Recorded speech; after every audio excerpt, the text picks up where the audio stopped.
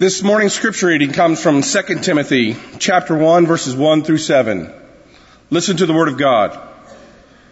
Paul, an apostle of Christ Jesus by the will of God, in keeping with the promise of life that is in Christ Jesus, to Timothy, my dear son, grace, mercy, and peace from God the Father and Christ Jesus our Lord. I thank God whom I serve as my ancestors did, with a clear conscience, as night and day I constantly remember you in my prayers. Recalling your tears, I long to see you so that I may be filled with joy. I am reminded of your sincere faith, which first lived in your grandmother Lois and in your mother Eunice, and I am persuaded now lives in you also. For this reason, I remind you to fan into flame the gift of God, which is in you through the laying on of my hands.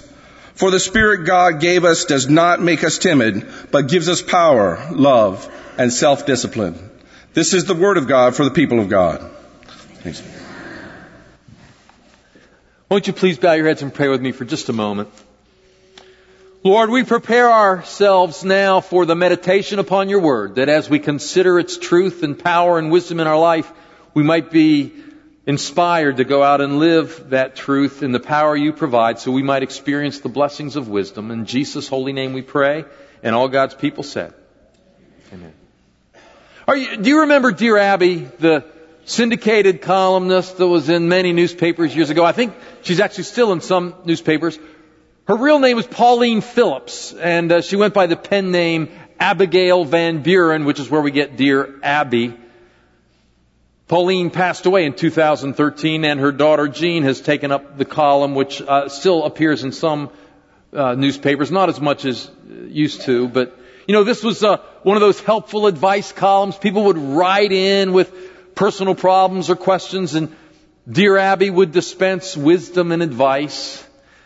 But back on Mother's Day 2002, Abigail printed a letter that wasn't asking for advice. It was just a woman giving tribute to her mother, whom she described as the meanest mother in the world.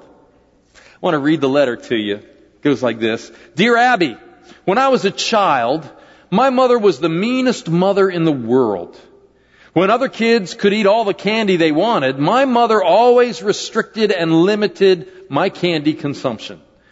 And to make matters worse, Mom always insisted that I eat all my vegetables at dinner. When I tried to avoid the vegetables by complaining that I was too full, Mom would make me save them for later. And that was just the beginning. While other friends were allowed to go out on dates when they were 14 or 15, my mom wouldn't allow me to go out on a date with a boy until I was 16 years old. And then it was only a few times a year for a function at school with chaperones. My sister and I had the unreasonable curfew of 11 p.m. on Fridays and Saturdays. We would grumble and complain, but Mom wouldn't budge. She was the meanest mother in the world. She used to make us do chores around the house. She would always check our homework each night to make sure we had done a good job and completed the assignments. On Saturdays, we couldn't sleep in till noon like other kids. We had to get up and help out around the house.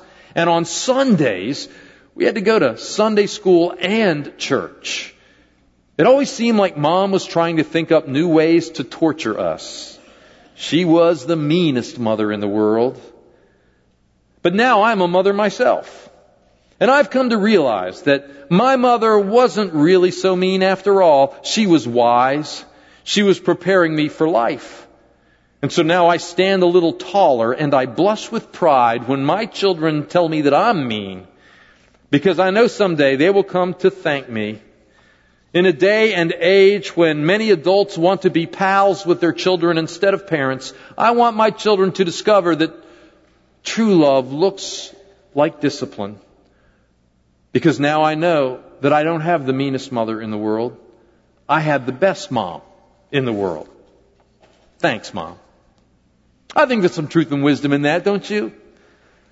And on this Mother's Day, we want to take the opportunity to say thank you to all the moms who are here. You have a very difficult job balancing tenderness and strength, kindness with accountability.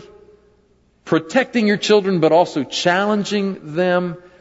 It's the most important job to do. And so we thank you for doing your best. It's not always appreciated. Tony Campolo was a well-known lecturer and author and speaker, goes around the country. When his career began to take off, his wife, Peggy, decided to sacrifice her career interests in order to stay home and be a full-time mom to their 3 children, 3 boys. Occasionally, she would have an opportunity to accompany Tony on one of his speaking engagements. And when she would go, there'd always be like a social time beforehand where people would mingle and talk. And people would come up to Peggy knowing that she was Tony's wife, and they'd ask her, so Peggy, what do you do? We know your husband and all that he does, but what do you do? And she would say, I'm a stay-at-home mom with 3 boys. And she said almost always they'd get sort of a condescending tone, and they'd say, oh, that's nice. And they'd move on to talk to somebody else. So she finally came up with a solution. One evening, Tony was scheduled to get an award at a big banquet not far from their home, so they got a babysitter, and Peggy went along. And during the mingle time beforehand, somebody walked up to her and asked the question, so Peggy, what do you do? Peggy took a breath and she said, I'm the director of a longitudinal project to socialize 3 male Homo sapiens in the dominant values of the Judeo-Christian ethic. What do you do? You know, whether you choose to be a stay-at-home parent or whether you have a full-time career, those are choices that are deeply personal to everybody. But let's all agree today that being a parent and being a mom is hard work. And so we set aside the second Sunday in May to celebrate Mother's Day and the third Sunday in June to celebrate Father's Day. And like many of you, later today, I'll call my mom on the phone and I'll wish her a happy Mother's Day. My mom lives in West Virginia. She's 82 years old, still going strong, living on her own and doing well. She's been a widow for 25 years. My father passed away in 1992, ironically enough, on Mother's Day. I sent my mom flowers this week, and I'll follow up with a phone call. And I'll thank her today for being my mom. I won't use those terms, but in a way, I'll thank her for being the meanest mother in the world. Because like the woman who wrote into Dear Abby, my mom was pretty strict when I was growing up. She made me do things I didn't want to do, and she prevented me from doing some of the things I wanted to do. My mom had a bunch of rules. And my sister and I hated those rules growing up. But my mom insisted we follow those rules, and now that I've gotten older, I've come to appreciate those rules. Many of them stand out in my mind, but I just want to share 2 with you this morning. 2 rules that my mother had that reflect, I believe, great wisdom. I don't share these rules with you claiming that everybody should abide by them, but I can tell you this. These rules blessed me greatly, and my wife Lynn and I raised our children with these rules as well. And when you've got the difficult job of directing the longitudinal project to socialize Homo sapiens, you need all the help you can get. These rules were very helpful. The first rule was the dinner time rule. In our home, when I was growing up, family dinner time was sacred. It was the same time every night, and you had to be there. We would sit down together as a family for the evening meal. The TV had to be off. The phone, if it rang, you couldn't answer it. I had to show up at the dinner table on time with clean hands, a clean shirt, hair combed. We would hold hands and say grace together. And then we'd enjoy a family meal. It was a ritual, really. And it wasn't time to argue at the dinner table. We didn't argue. We couldn't discuss contentious issues at the dinner table. It was not time for Mom and Dad to grill my sister and me on whether we had finished our homework or done all our chores. It was not a time for them to lecture us on how we need to do a better job of keeping our rooms clean. No. It was just time to talk about our lives and about our day. My mom would often prompt the conversation with questions like, what did you learn in school today? Or Tell me something good that happened today, or tell me something you're really thankful for. She was trying to guide the way we thought and reflected on our experiences, and dinner time was an opportunity to do that. I wasn't allowed to wolf down my supper and then rush off to do other things. No, I had to take my time when I ate. I had to show good manners. And when I finished eating, if others were still eating at the table, I had to sit there and wait until they finished. Then my sister and I had to clean off the table and do the dishes. She washed, I dried. We didn't have a dishwasher in those days. I guess my sister and I were the dishwasher. You know, I can't remember anything significant or profound that happened at the family dinner table. We were just together as a family, having conversation, being together. And maybe that in and of itself is significant and profound.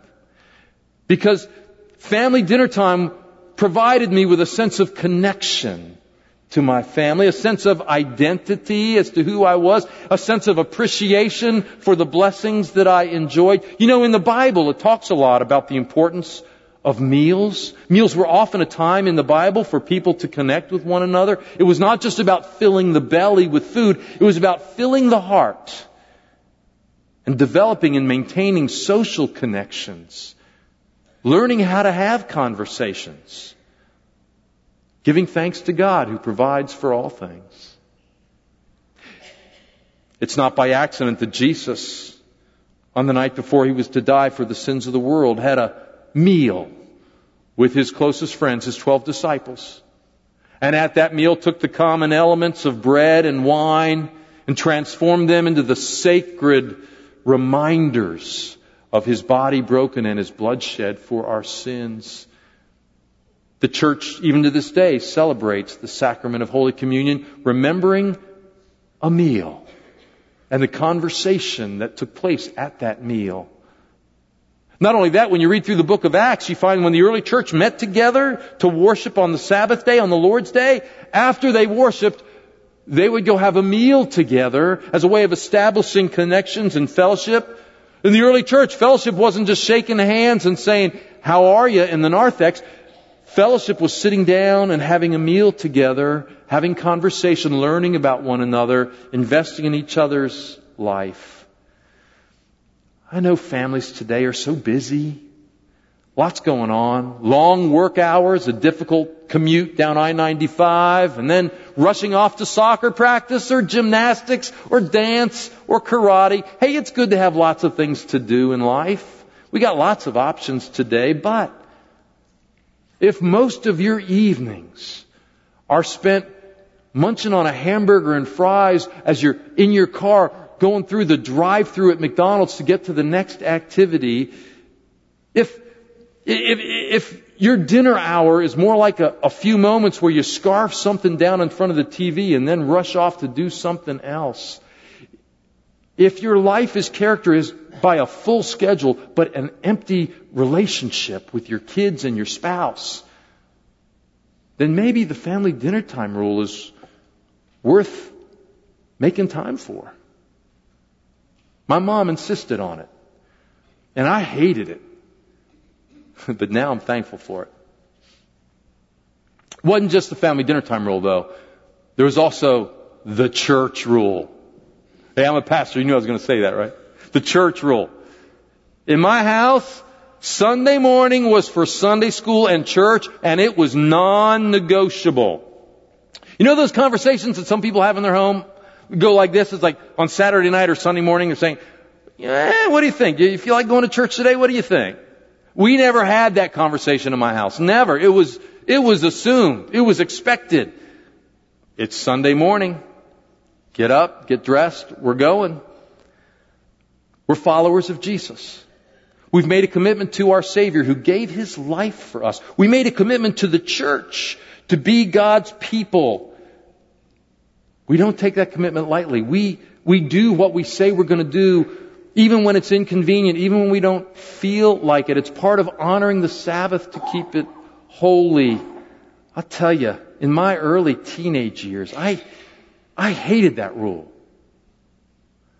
But my mom believed with the same conviction that caused her to tell me to get up on Monday morning and go to school, I should get up on Sunday morning and go to church and Sunday school.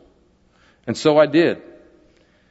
And when I protested, I'd get the same lecture many of you got when you were kids growing up. The lecture that goes like this: as long as you're living under our roof, you'll live by our rules. My father had not grown up in church. He wasn't much of a church goer himself, but when he got married, because he loved and respected my mother so much and wanted to honor her, he knew how important church was, and he would go every Sunday with her. And I remember one Sunday morning as a teenager, I was upstairs in my bed. I was making my stand. I was not going to church. I don't care.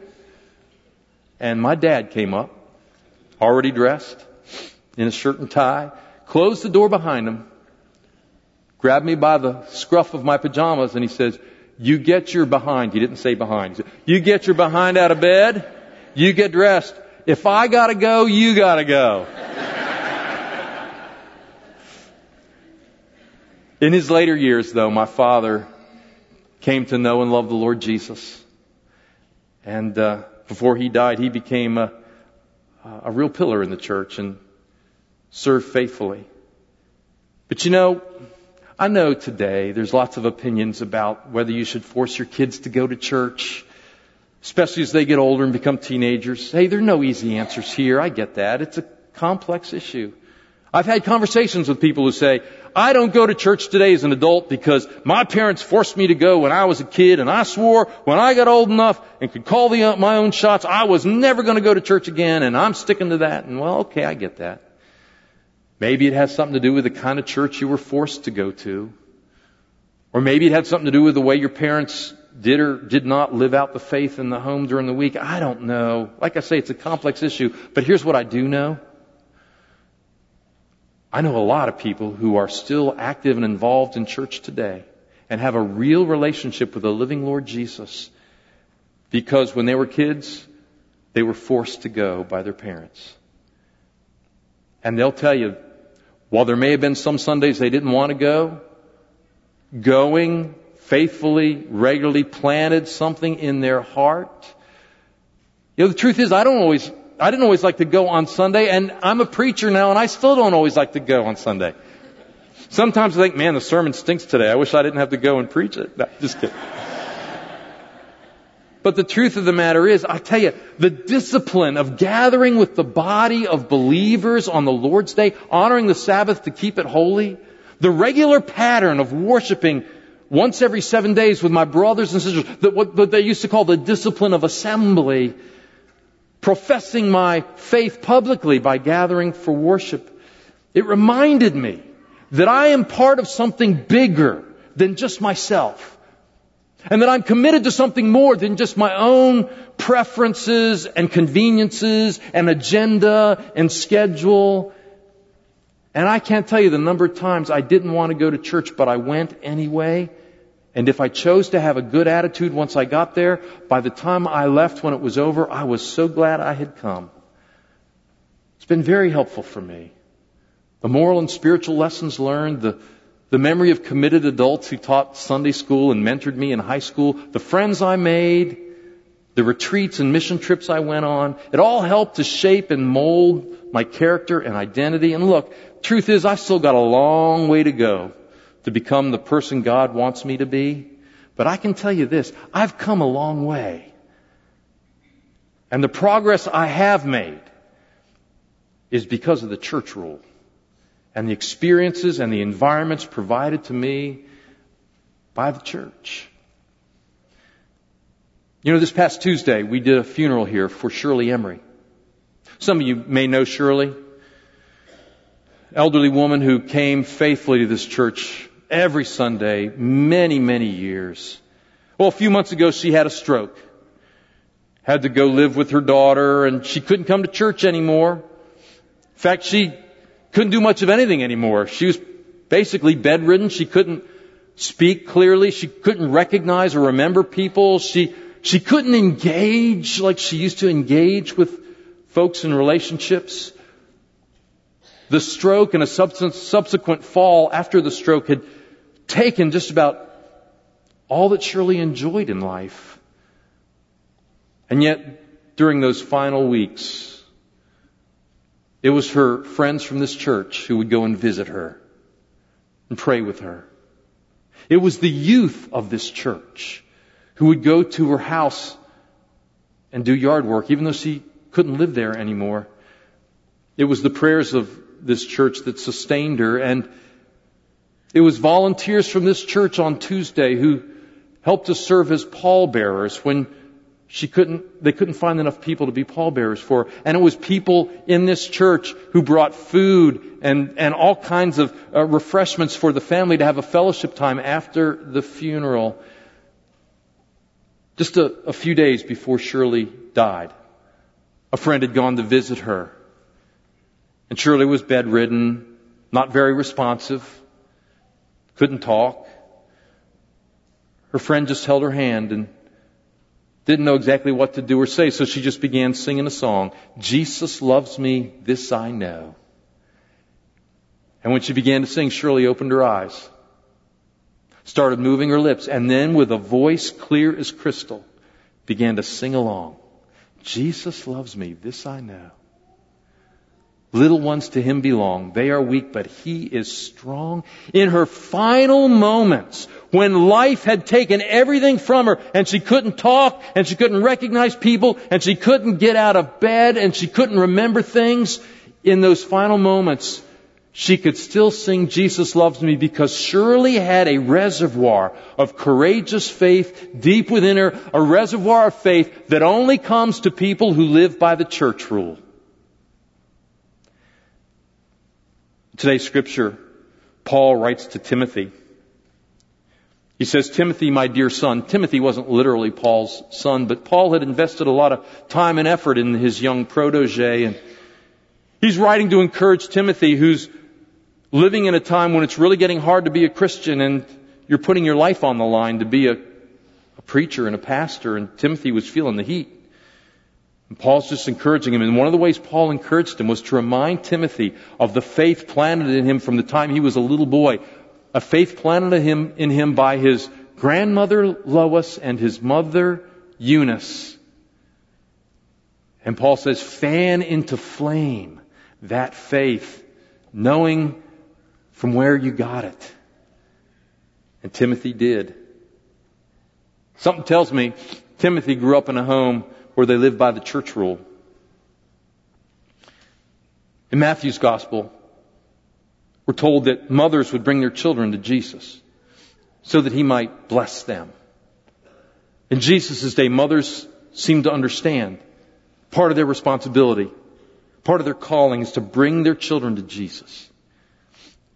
That's a high and holy calling for any and every parent, and the church rule is here to help with that. Look, I realize the problems and challenges of modern day families and schedules is complex and difficult, and I don't mean to suggest my mom was right about everything. In fact, when I was a kid, I thought she was wrong about everything. But here's what I know. Today, I'm a grown man, and I have, as the Bible says, put away childish things, and I see things so differently now. I'm thankful for my mother's rules, because now I see the wisdom upon which they are founded. And I'm so glad I had one of the meanest mothers in the world. And so today I'll thank her for the family dinner rule and the church rule and her willingness to be tender but also tough, trying to raise an unruly Homo sapien like me.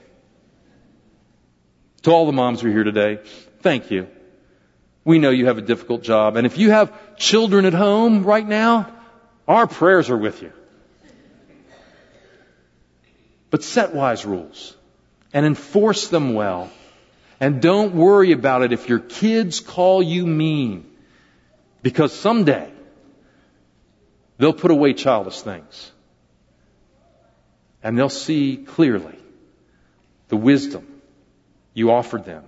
And some of them might even thank you.